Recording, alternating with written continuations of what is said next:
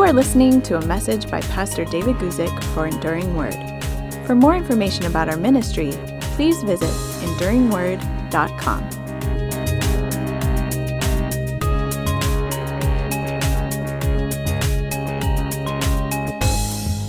Okay, well, welcome to the Enduring Word live Q&A. My name is Chuck Musselwhite. I am one of the board members here at Enduring Word. David asked me last week to fill in for him as he's traveling east, I believe. Not sure exactly where he's going, but I always love filling in, and I love that you guys stick around for that.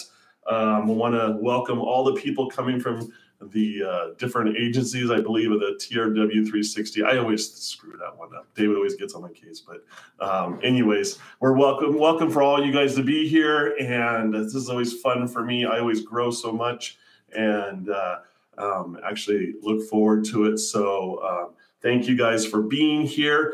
Let's start off with a word of prayer, and then we'll jump into the first question. Lord, thank you for this time. Lord, thank you for everybody who's taken time out of their schedule to be here from all over the world. Lord, what a blessing. And I just pray, Lord, that they will receive from this as much as I do. And so, Lord, grant me your wisdom and your discernment and your insight into your word, Jesus. We ask this in your name. Amen. Okay, so the leadoff question this afternoon for me is, was once enough?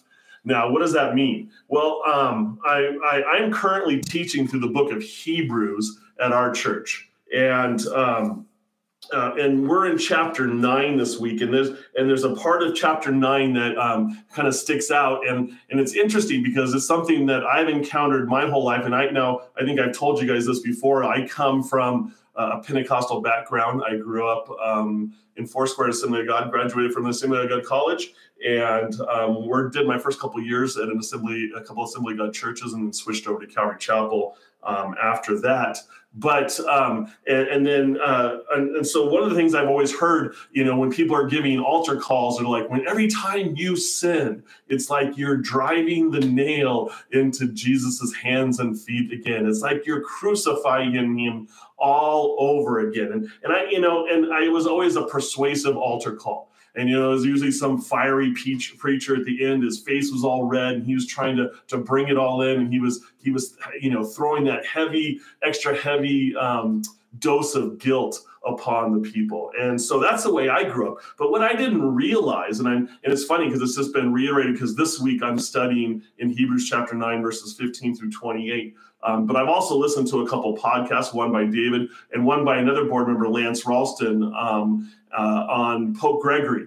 And it's interesting because what I learned this week, and I don't know much about the Catholic upbringing. My wife grew up Catholic, and so she often gives me a little bit of insight to that. But I haven't been into too many Catholic churches, so I'm not an expert. But what I didn't realize is that under Pope Gregory, he instituted the whole thing where this Mass, the Catholic Mass, was actually the re-crucifixion. And I'm going to botch this up because I'm not an expert on this.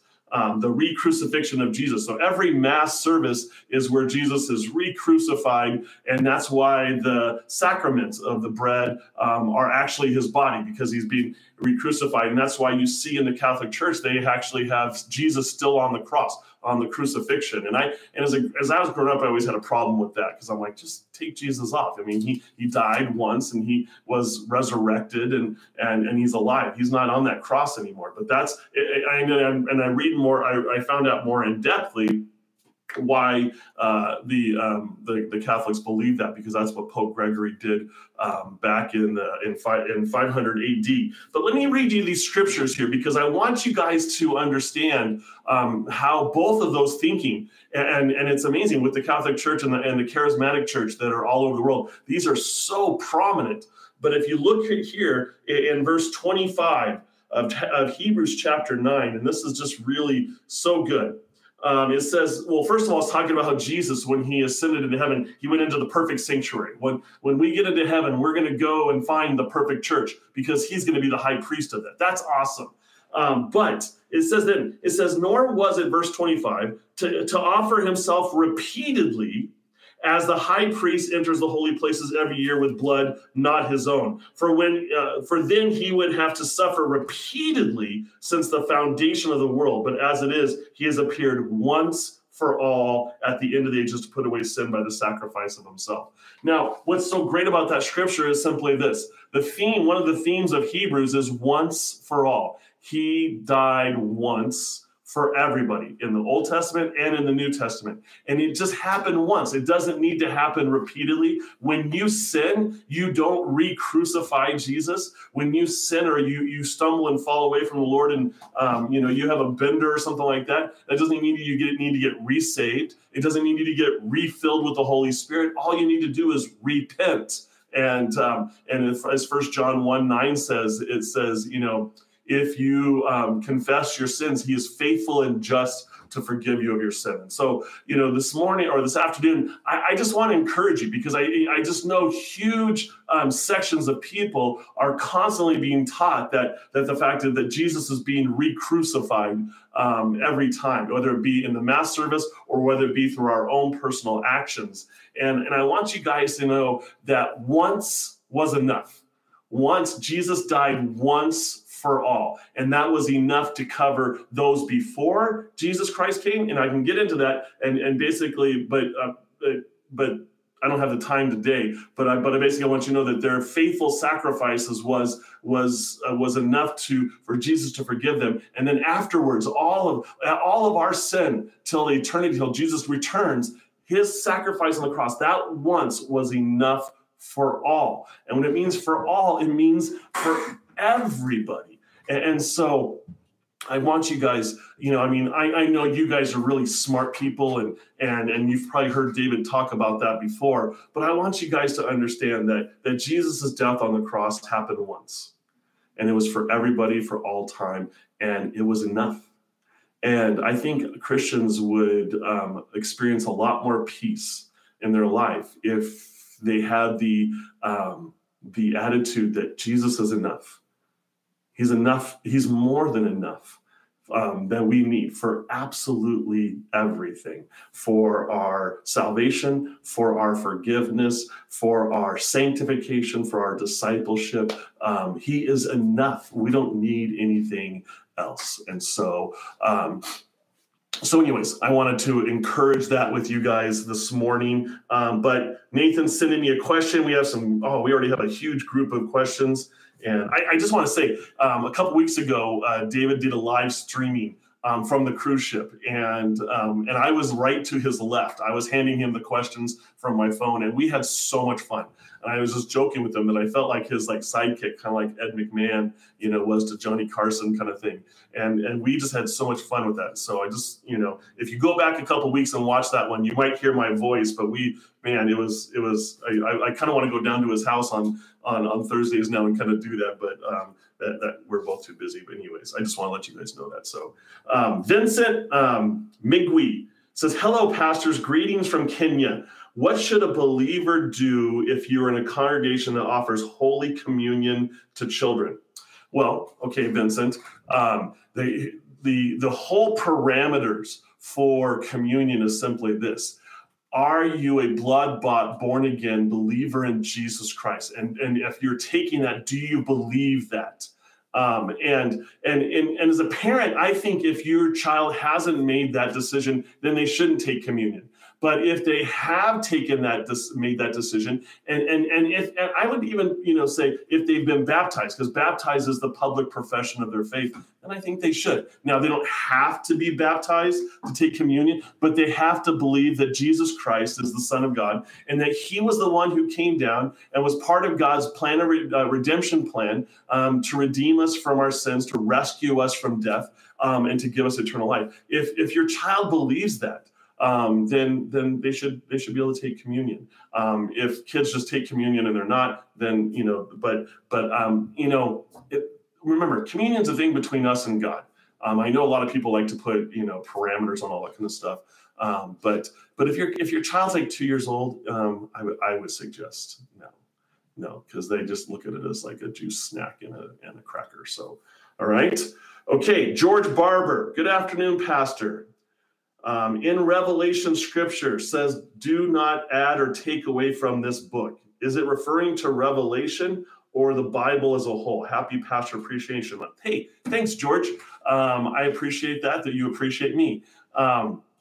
when John is talking about that towards the end of the book, he's saying he's referring to Revelation, but it's one of those principles that applies everywhere, and we're not to add or take away from Scripture whatsoever. So I just want to encourage you guys that that's exactly he's referring to the book of Revelation. And remember, just to give you a little bit of background, John was given the book of Revelation. Now, remember, it's Revelation and not Revelations. I've been goaded over that in the past. But he was given it as a vision on the Isle of Patmos. And so I think with the content of the book of Revelation, it would be easy to either try to take away because it's so scary, or to add stuff because we want to have our certain dogma in there for end times kind of stuff. So I just want you guys to understand that he was referring to the book of Revelation. So Dan S. Oliver, concerning Noahide Code, the 7 laws of Noah, and one world united, are these codes to unite the world under one faith?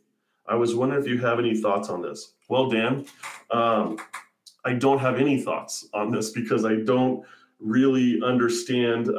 I'm not familiar with the Noahide Code. I know something a little about the one world order, and maybe that's what you mean by one world united, but I don't know anything about the Noahide Code. I'm not an expert in that kind of stuff, and so I'm sorry, I don't have any thoughts on it. Sometimes Q&As goes as far as my knowledge, and I'm pretty sure David does, so I would encourage you to ask him maybe next week. Okay, Tunnel Bannon 23. Hey, I recognize you. You're here quite a bit. You're from Sweden too, and that's where my ancestry is from, so I appreciate that. Says, God stopped time in the book of Joshua. Does that mean time travel is basically possible, such as in the movies like Groundhog Day or Back to the Future and Before I Fall? Okay, time travel. It's what's interesting, and I was just reading some fascinating article by a physics, or not a physician, but a PhD in physics, and he was talking about how time travel is impossible. And I am not smart enough to explain to you like what he was saying, but his whole nugget was like time travel is impossible. Now, God made time stand still. Okay, that's not the same thing as time travel. Basically, he paused the sun, he paused the orbit, he paused the rotation of the solar system so that the day could stand longer. But I don't hold that as akin to time travel. So Tunnel Bomb, I hope that, or Tunnel Bannon, I hope that answers your question. So, all right. David Guzik is popping in here. He says, Chuck, thanks for filling in for me today. Right now I'm on a flight to Philadelphia. So I'm glad you could stand in for me. All right. So there you go. Philadelphia. Sorry for the Phillies. Anyways, Regina Queen, how can a child get baptized when they don't know why they are getting baptized? Why do you believe the church began doing this? Oh, paedo-baptism. If David was here, you would see his face start to get red. This is one of his his favorite topics, and I really like to watch when he does it. I'm not as much an expert on paedobaptism or baptism or child baptism. I know the Catholic Church believes them. I know there's a lot of Reformed churches that are really starting to believe in child baptism. But let me make it really simple for you, Regina, and this is my belief. Baptism is the public profession. Just as I said earlier, baptism is a public profession of your faith. And so as a child, when you can't even articulate with your words, there's no way that you can make a public profession. Now, I know people say that parents stand in or they're over their children. There's all these other different reasons that I'm not qualified to get into. And I know there's a lot of people that would argue with me on this. But what I do want to tell you this is that when we get baptized, and that's why oftentimes I encourage people not to get baptized until they're like 7 or 8, because they need to be able to articulate in their mind exactly what they're doing. It doesn't mean that they're not saved, but they need to understand that when they're standing in front of people, they said, I'm a blood-bought, born-again believer in Jesus Christ. And so that's what baptism is. And I'm right with you, Regina. I do not believe that that kids can get baptized, or that small infants can get baptized. So if that makes sense to you. So I'm right with you. Why did the church begin doing this? Well, I can go back to the Catholic Church in the early centuries of medieval time, and it's a real fascinating study on this. And I would really encourage you to go to Lance Ralston's church history podcast, especially the podcast like from 40 to like 60, because that's like the Middle Ages, and he really kind of lays out, how all this stuff happened. And when the Roman Empire fell, the church kind of filled that void. And what they began to do was they became both the church and the government. And people like Pope Gregory, who really started this, saved hundreds of thousands of people from starvation because of a lack of Roman government. But there was almost like too much meshing of the church and the state. And so when anytime the government is involved, there's always this necessity to control things, and that seeped into the church. And so they began to baptize children, kind of like as a way to assure parents, but also to, kind of like as they began to sell indulgences and stuff to forgive sins. And it was just a control way to keep people in the church and let people know if their child goes wayward, that they at least they were baptized. Well, we know that's not true, and because we have to bear fruit with our faith as well as being baptized. So, good question though. Ray asks, I have a simple question. Can I remarry since my wife left and divorced me and is now living with children with another man? Can I remarry? Okay, so here's the yes, you can remarry. Very simple question, Ray. As soon as your wife started shacking up with this other guy, that broke you of your bond.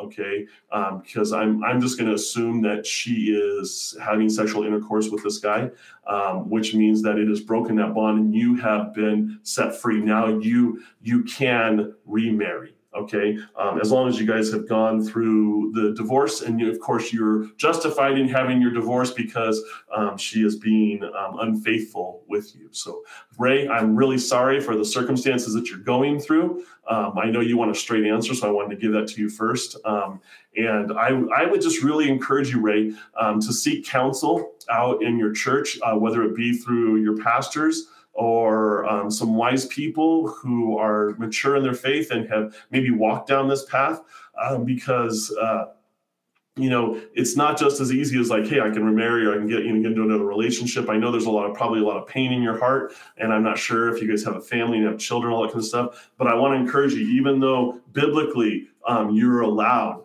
to remarry, just care for your heart first, and make sure that you work through the forgiveness, make sure you work through all the pain on that before you jump into another relationship. I hope that helps. I hope other people are hearing that as well. Okay, Dennis L. asks, hi, Pastor, what would you recommend when I see that one of our church leaders is living in sin? Should I pray for them or speak to the other leaders with this issue? Okay, now let me take you to Scripture.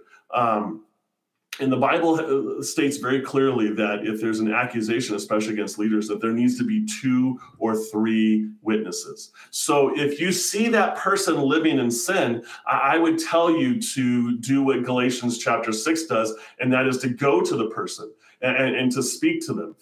It's not a Matthew 18 situation unless they're sinning against you. But Galatians 6 does say, bear with one another. And I would just go up to them and confront them on their sin and call them on it and see how they react. And if they don't react well, then you need to obviously get 2 or 3 other people with you and then go to the church leadership. Sadly, in today's church, most people don't want to deal with this.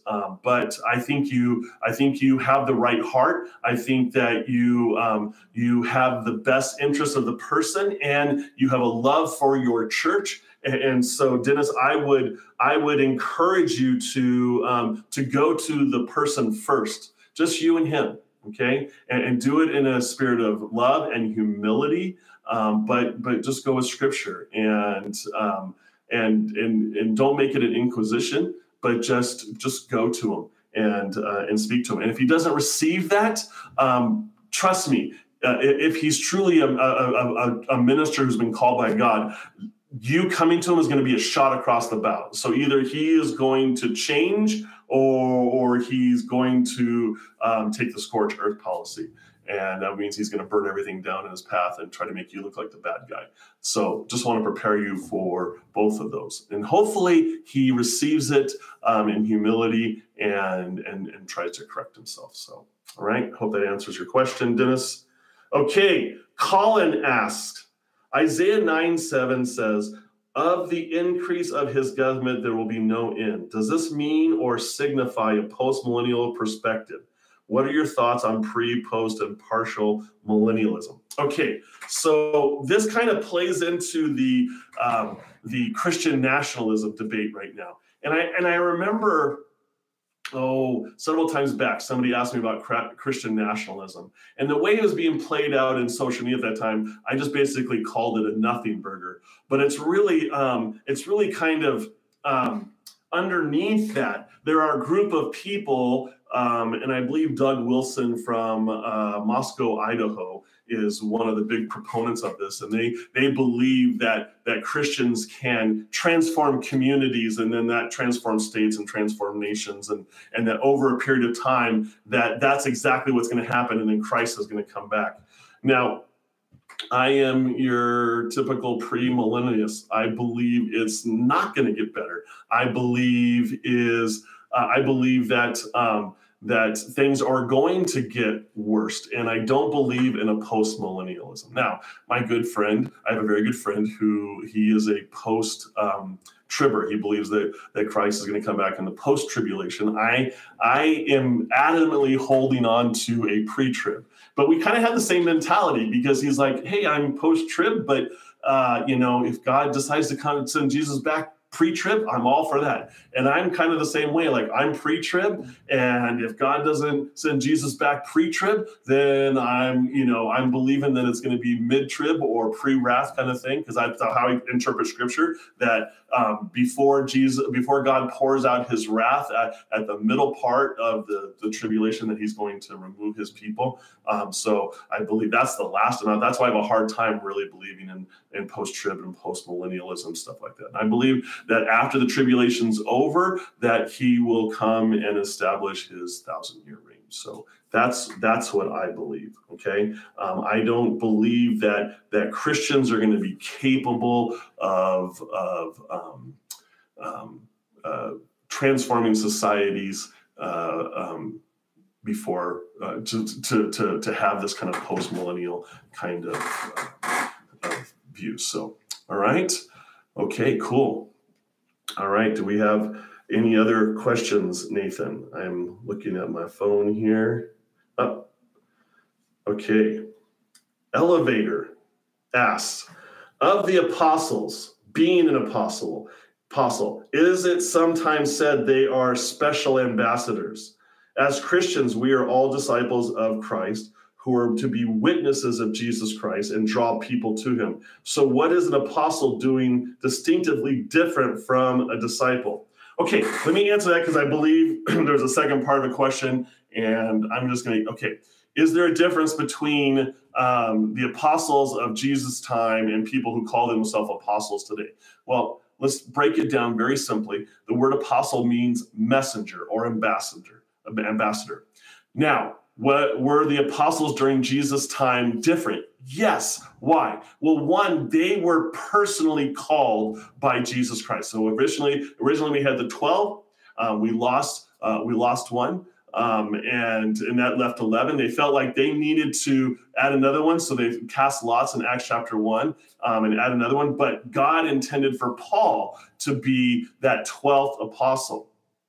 And now, what's different with them? Well, one, they have a capital A to them. So that was an official title. But what makes them different is that all 12 of those apostles that we see in the book of Acts, They were all people personally called by Jesus. Were they special? Well, special in the sense of it seemed that God gave them supernatural powers to minister to people. But were they still human? Oh, yeah, you can see that in the disagreement between Peter and Paul in the Jerusalem Council. And so yes, Elevator, were they special ambassadors?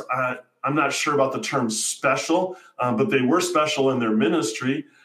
They were unique in the sense that they were the only 12 that were called by Jesus Christ. And of course, Paul, he was called on that road to Damascus where, Jesus said, Paul, why do you keep persecuting me? So the word special, maybe has different ramifications, and so they were unique in the sense that that's what set them apart. So people who call themselves apostles today with a capital A, I really don't give much credence to. Now, the word apostle means messenger or ambassador, but also has the connotation of a gatherer of people. And so a lot of times people thought that Chuck Smith had the gift of apostleship because he was the leader of a movement. And so he eschewed. He did not want anything to do with that title, and he didn't want to be called apostle. He didn't want to, he didn't consider himself even be worthy of being an apostle, close to what Paul and Peter were. But there are people who slap that title on, and it's a man-made title. It's not a God-ordained title. So if that helps you right there. Now, your second part of your question says, why do believers today no longer talk about apostles in modern day senses? Like my brother was an apostle for 4 years. Are missionaries, evangelists, or apostles? Okay.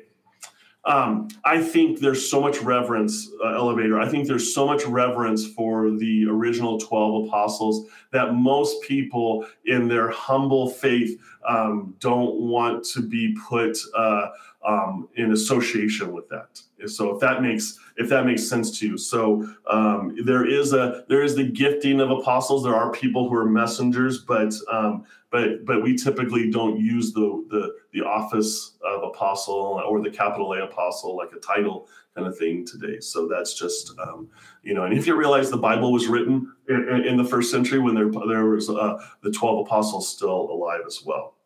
Okay, Kelly Mercer says, is there similar consensus on both pre-tribulation, mid-tribulation, and post-tribulation? I recently heard someone say that there's verses to cover every belief. What do you believe? Kelly, you can make almost any verse mean what you want to believe. And for all three of those people, they all have verses that they hold on to. I know there's some post-trib people that hold on to verses in 2 Thessalonians chapter 2. I know there's mid-tribulation people that hold on to verses in Revelation, and there's pre-trib people that, I'm more, familiar with those verses, and that, there's verses all over Scripture. And so is there consensus? Yes, there's consensus on this, that Jesus is coming back for his church. Is he going to rapture the church? That's what I believe. I believe before the tribulation starts that Jesus is going to rapture his church. As I said earlier, he may not do it pre, he may do it mid. I have a hard time believing he's going to do it post. But that's just the way I look at Scripture. But everybody I know that is a Bible-believing Christian basically believes that there's a second coming of Jesus Christ. And then there's going to be a millennial reign here on the earth as well. So I hope that answers your question. There is consensus on that. And if you look at 1 Thessalonians chapter 4, it says that Jesus, with a loud clap and a trumpet sound, that Jesus will return on the clouds. Okay. Now, when is that?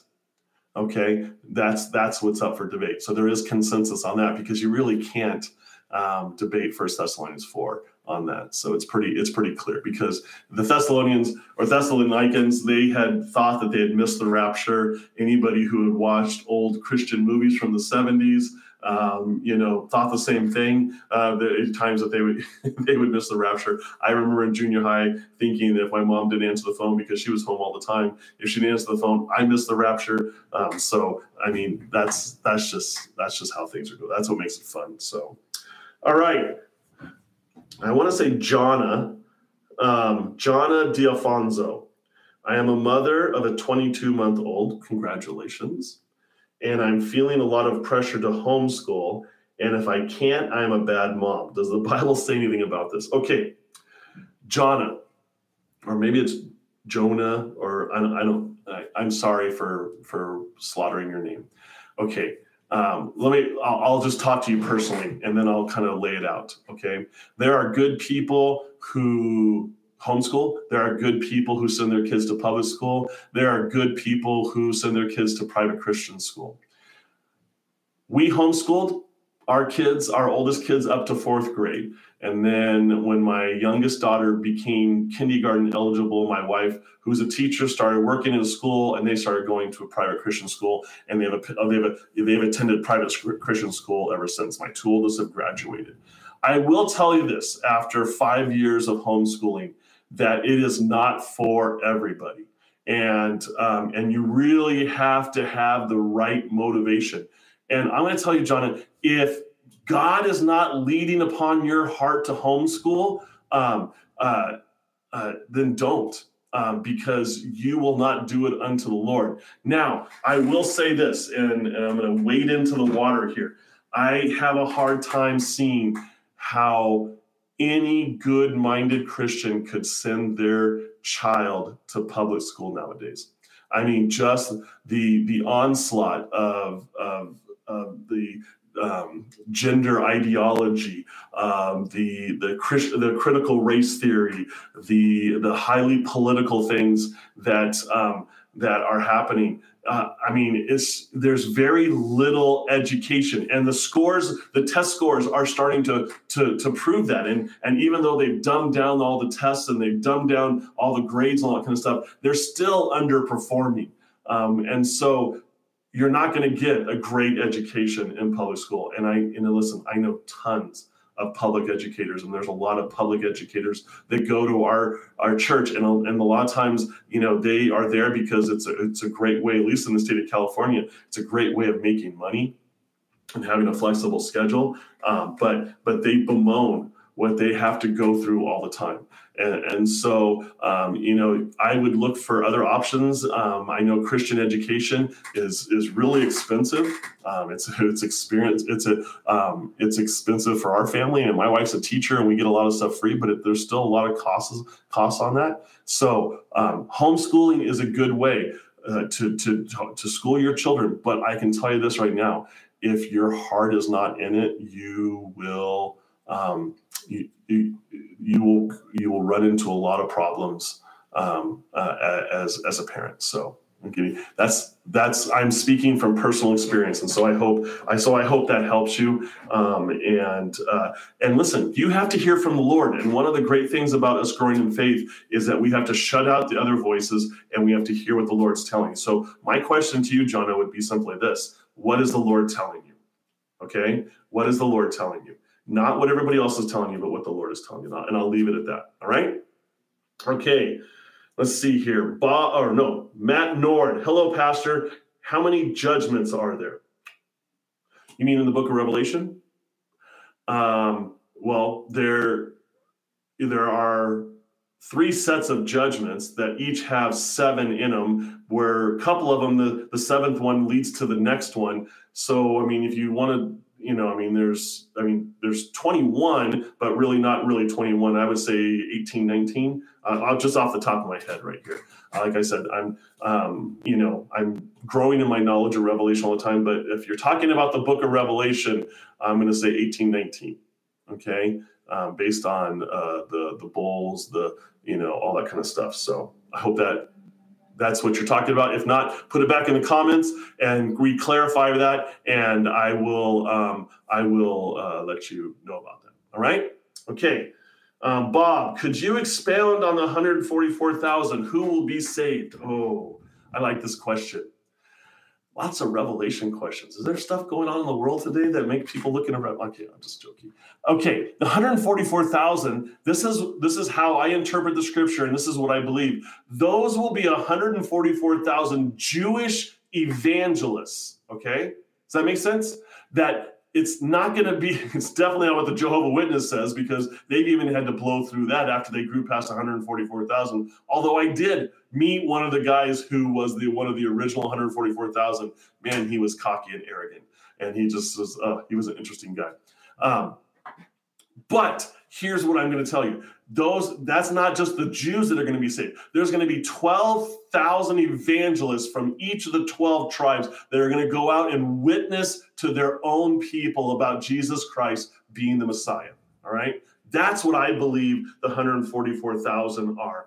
And I believe that they will lead, I'm hoping that they will lead millions of Jews to Jesus. And to see everything that's going on, I could see people's hearts turning towards that. And that's what been my prayer through this whole thing going on in Israel, that not only would Jews but Muslims would only have Jesus to turn to. You know, and you hear some great stories about going on in the Muslim world, how the Holy Spirit's working, and you know what's going, and you hear like whole families having the same dream that they need to turn to Jesus, and they wake up in the morning, start to tell their dreams, and then the whole family gets saved. And so you see God working in powerful ways, and I would love to see that happen amongst the Jewish people. So, Bob, I hope that answers your question on the 144,000. All right? Okay. George, 1 John 4:16. God is love. Is God a static feeling? What does it mean? How do we understand the love that God literally is? Okay. Let me back up a little bit, because so in California about 15 years ago, there was this thing called Proposition 8. And our church, it was basically a proposition to define marriage between a man and a woman. And our church supported that. My name got on this blacklist. I had people calling me, screaming at me, yelling at me, and all of them used this verse, God is love. And I always went back to this, to simply this. I think God's predominant characteristic is holiness. And out of that holiness, it is his capability to love perfectly, or what we call agape love, unconditional love. And so when John says God is love, it's not some kind of static thing. It's not his predominant feature. It's not even his, that's what all he's about. And it definitely doesn't mean that he just loves no matter what you're doing and accepts you as forever. That's definitely not what it is. When it says God is love, what it's simply saying is that he is the perfect form of love. That we will never find anything as true and as pure as God's love anywhere else. We can't manufacture it. Everything else is a fraud and a fake. But God is love. So when John says God is love, it's like you look to him, and as Romans 5:5 says, that when we believe in Jesus, that the Holy Spirit pours his love into his heart. It's basically saying that God truly loves us in a way that we cannot comprehend. But like I like to tell people, what we need to understand first and foremost, before God is love, God is holy. And I believe everything streams out of that holiness. And why do I say God is holy? Because we see in Scripture that we can't come to him because we're unholy and unrighteous, that no one can stand into his presence because of his holiness. And that's why we see the elders and the beast and the angels falling down and the elders casting their crowns. God is holy. And that's what makes his love so pure and true, because he is holy. And so when it says God is love, what John is saying is that out of God's holiness, you will find the perfect love that nothing else compares to. So that's that's my thoughts on it. And I hope, George, that answers your question on that. All right. Okay. Colin asks, should I, in Christ, expect material blessings as part of the promises to Abraham and Israel? This is a great question, Colin. And because oftentimes, and I think Greg Laurie was the one who coined this theme. Oftentimes, Christians look to Jesus or to God as a cosmic Santa Claus. Okay, and somehow they spend a good chunk of their walk with Christ on earth trying to figure out how they can manipulate more physical blessings out of God than either the next person or what they have right now. And what I want you guys to understand is that the physical blessings that were promised to Israel in the Old Testament. Now, the spiritual blessings that we get through Jesus Christ as part of the new covenant, because a lot of those blessings were based upon the old covenant. It was a cause and effect. You obey, you're blessed. You disobey, you're cursed. Okay, I mean, that's like it in a very succinct nutshell. But we want to transfer. Okay, if I obey God and I go to church enough times and I read my Bible enough and all that kind of stuff, then all these physical blessings. But what we can't explain is what if God decides to bless somebody that is not doing those things? We have a real hard time with that. And what I want you guys to understand is that we cannot merit God's blessings. God's blessings are based completely upon his will and his desire. Okay, and so if God chooses to bless you financially, it's because he believes that you can handle it, but also too that he can use it through you for his purposes and for his glory. Okay, and the whole prosperity gospel thing, and trust me, I know a lot of people that are into this, but you cannot declare to God your prosperity. You cannot declare to God your healing. You cannot declare to God to anything. All it says that we're to humbly come before the Lord. So I want to encourage you to understand that. I hope that does God still bless us physically and materially? Oh yes. I'm a living testimony to that. But it's never been based on anything that I've done. But I can say that I bet my sin has prevented God's blessing sometimes. And so now I'm not telling you to go and try not to sin, because that just becomes legalistic. But my goodness is as filthy rags before the Lord. So I hope that Colin, I hope that answers your question. Okay, next question. He is returning soon. I agree. I like that. And I think I remember that name from a couple weeks ago. It says, can you comment on the news that Calvary Chapel Greg Laurie seeks to have a big tent Christianity that includes Roman Catholicism, emergent church type theology? What are your thoughts on this?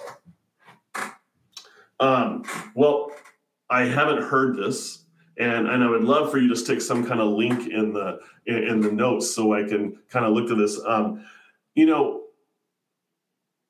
Greg Laurie's no longer part of Calvary Chapel. When he dual affiliated with SBC, he got kicked out of Calvary Chapel. He wanted to be both, but Calvary Chapel got their feelings hurt and they kicked him out.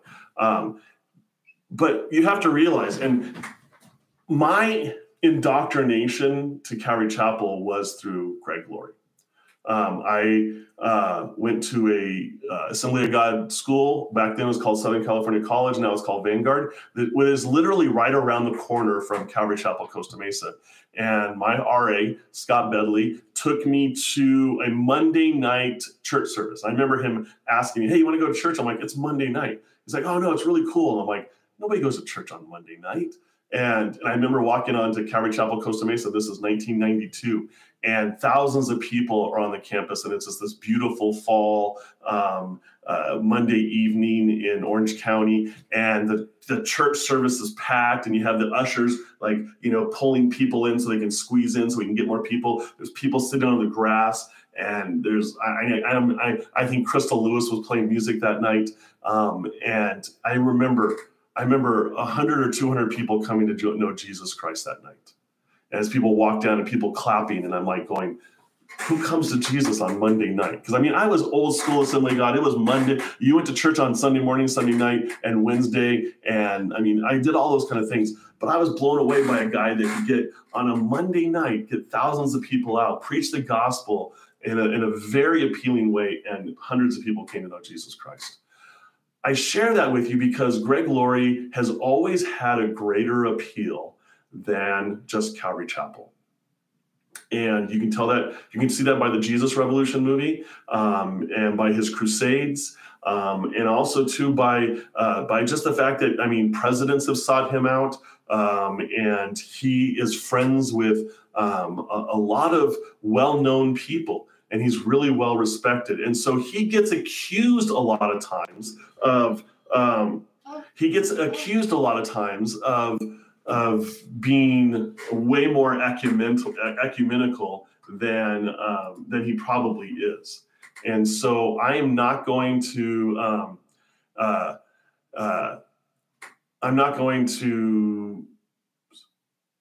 say that about Greg, because the fact is that I know God's using him, and I know he's very clear on his doctrine. Okay. All right. Vincent, I see your question and thing. I did clarify. I would not quit a church that gives communion to children. I wouldn't. If you're getting fed there, that's where your community is. I wouldn't quit that church. So sorry if I wasn't clarified on that enough. Okay. All right. Lynn asks, does Ephesians 5 mean if we are in sexual sin, we aren't saved? So Ephesians 5 says this: for this you know, that no fornicator, unclean person, no covetous person who is an idolater has any inheritance in the kingdom of Christ and God. Okay, now, okay. Lynn, I want to answer this in the best way possible. And I believe there'll be people in heaven that have committed these types of sins. I believe that, just because of God's grace and because the fact is that no sin is unforgivable. I've always taken this to basically mean people who are caught up in besetting sins or lifestyles, if that makes sense to you. People who are caught up in these lifestyles, and they have a chance to repent, but they don't, and they have a chance to walk away. Now, remember, the word repent literally means to turn and go the other way, to do a 180 or a U-turn and go away from what you were doing, to have a complete change of thought and mind of what you were doing, and to go do something differently. And so for us to repent means that we go away. Now, I believe that Ephesians 5:5 was always talking about those people who are in those lifestyles, but yet refuse to change. Okay. And so, obviously that opens up a lot of things like, can people lose their salvation? I don't believe people can lose their salvation. I believe people can leave their salvation. And I think people will leave their salvation over things like these things. They'll leave the church, they'll leave the community of believers, they'll leave the fellowship, they'll leave all that kind of stuff, and they'll leave any kind of an influence of Jesus Christ upon their life. And I think that's what encompasses these people right here. All right. Man, great questions. I always think, we're going to run out of questions. We're going to be done like in 20 minutes. And you guys, it just keeps coming. So All right, Christina Johnson, good afternoon. I was always taught that committing suicide will not get you to heaven. Is there scripture to specifically confirm or deny this? Or is it concluded concerning thou shalt not murder? Okay. I grew up being taught that suicide was the unforgivable sin. That if you killed yourself, that you were going to hell because you went against God's will, or all different types of things. I've heard so many different teaching, and I will tell you this, Christina, that if you commit suicide, that does not mean that you will go to heaven, or you won't go to heaven. And what I mean by that is simply this: is that I believe people can be so beaten down. I believe people can feel so defeated and so discouraged by the world, by their sin, by Satan, that they lose all hope. Okay? Now, if we lose all hope and we end up taking our own life because of that hope, or because of mental illness, or whatever it may be, does that mean that we should be eliminated from going to heaven? And because I think oftentimes when people say about suicide, they think it's a purposeful choice, but the people that I've come in contact that are suicidal, they've lost their mind, they've lost their ability to have any kind of rational reasoning. And so I share that with you guys, and I don't believe that suicide falls under thou shalt not murder. And I think that God's grace can convert. Can I share any scriptures with you to confirm or deny this? Off the top of my head, no, I can't. But I, from just hearing from good teachers, and I know they shared scripture, and I wish I could remember back to that. But off the top of my head, I can't pull the scriptures off out of my mind. So sorry about that. But I hope that answers your question, Christina. All right, Mr. Big Guy asks, how does Jesus and the church view sinners? Are some much worse than others? What scripture says, and the church's response is very confusing to me at times. It seems inconsistent and conflicting. Yes, Mr. Big Guy, I totally agree with you. But here's the thing. I've heard it preached, and I probably preach the same thing, that the foot of the cross is level, that all sins are the same. And to a certain extent, there's truth there. All sins can be forgiven by Jesus Christ, because as I talked at the very beginning of the show, once was enough. His blood being shed upon the cross, his crucifixion was enough for every sin till the end of time. Okay? His blood is powerful enough. His life and his sacrifice is powerful enough to forgive sins. So yes, there is a certain equalness of sins. But are there sins that are much worse than other sins? Oh, yes. And in fact, the Bible talks about how sexual sins are worse than other sins because they're sins against the body.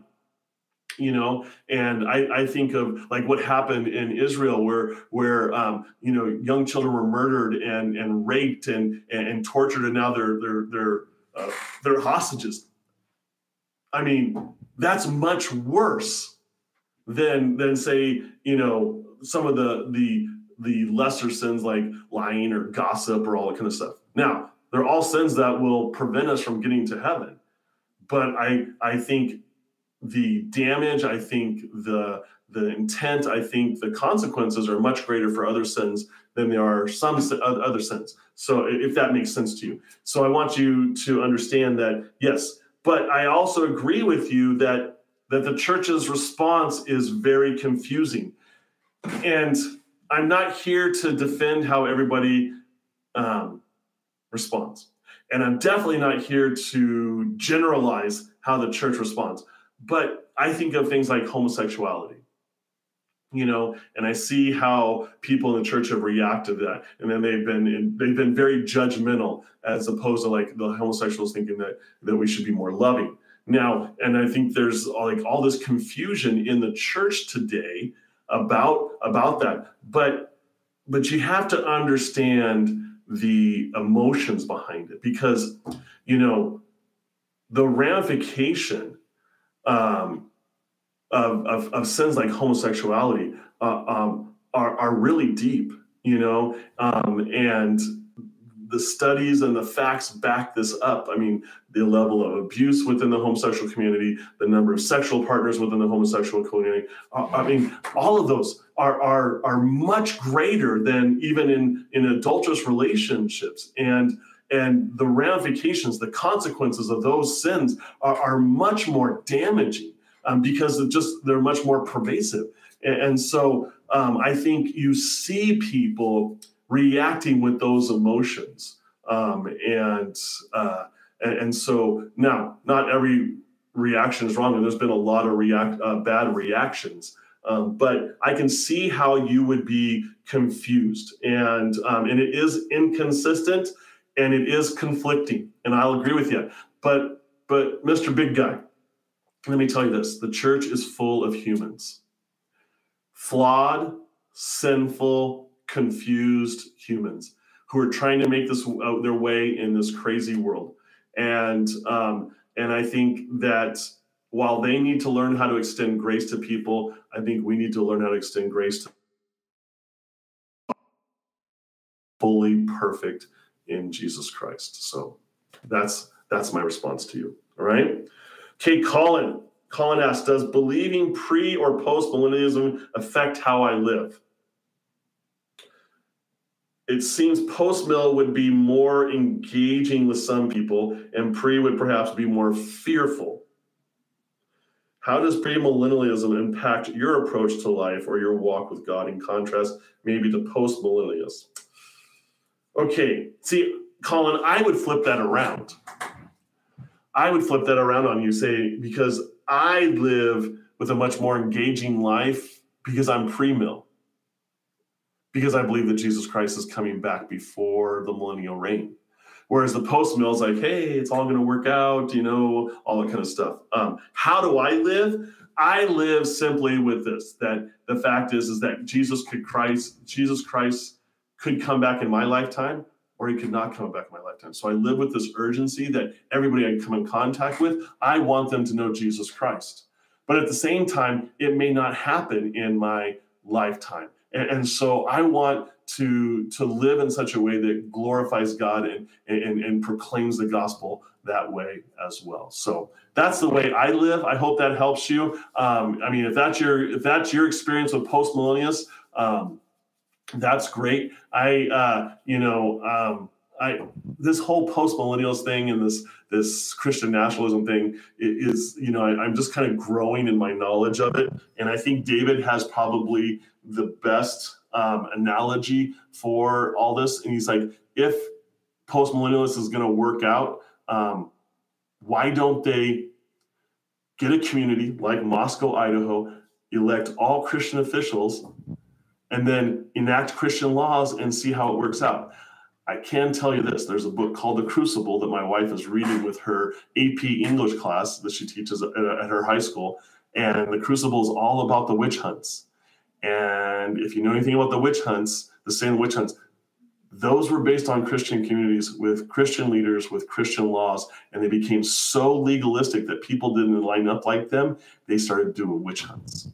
So we have plenty of experience where these Christian communities just don't work out. They devolve into hyper crazy legalism, and pretty soon, if somebody doesn't look exactly like me, then they're wrong and they need to be punished. So that's my opinion of post-millennials. So I hope that helps you out and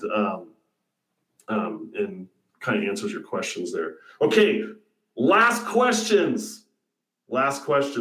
Grady Price. Do we have any idea how old Bathsheba was when she met David? Ooh, good question. I never even thought of the age of Bathsheba. I don't know. That's not even a question that I have pondered before. If I could guesstimate, it would be early 20s. It could even, with her immaturity to be out bathing in the open where the king could see her. She might even be younger based on that immaturity, but that's my own speculation. So I'm going to say late teens, early 20s. We don't know about her having any other children beforehand, so she could even be younger. All we know that her husband was out to war and she was by herself. So it could be a new marriage. That's what I got. Okay. Carmi, how to receive the baptism of the Holy Spirit of fire. Wow. Carmi, we're going to go out with that question. That's awesome. Okay. Now, I believe, and I believe I'm speaking with David too, that the baptism of the Holy Spirit is a separate experience from the indwelling of the Holy Spirit that you get with salvation. Okay?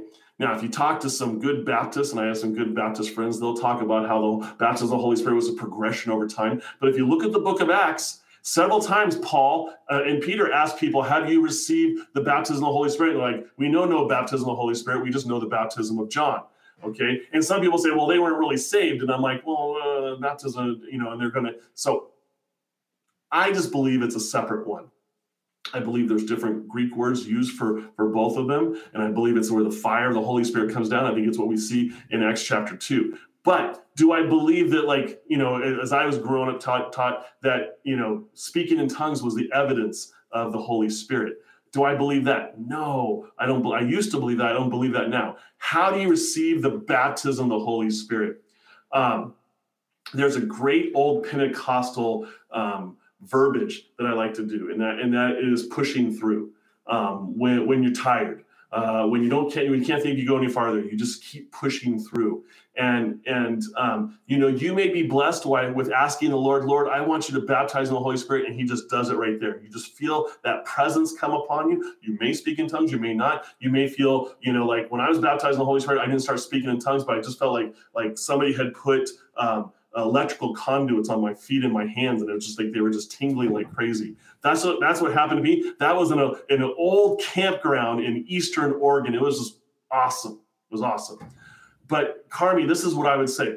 I would say be persistent. Be like the persistent widow, and spend time in prayer. Spend time in fasting. Spend time in the Word, and just seek God and say, God, I want the overflowing power of the Holy Spirit in my life. And I want to be this overflowing cup. And so just pour it into me. And so I just want to encourage you in your time to do that and seek the Lord. And I think that you will find that God will be faithful. So anyways, all right. Any other, if you have any other questions, leave them there. This is my last question. Thank you, guys. I always consider it a blessing when David lets me do this. And I just got a thumbs up that I did okay. And so thank you for everything. God bless you guys. You guys are so faithful. And we'll see you guys. You've been listening to a message by Pastor David Guzik for Enduring Word. For more information about our ministry and how to grow in your relationship with Jesus, please visit enduringword.com.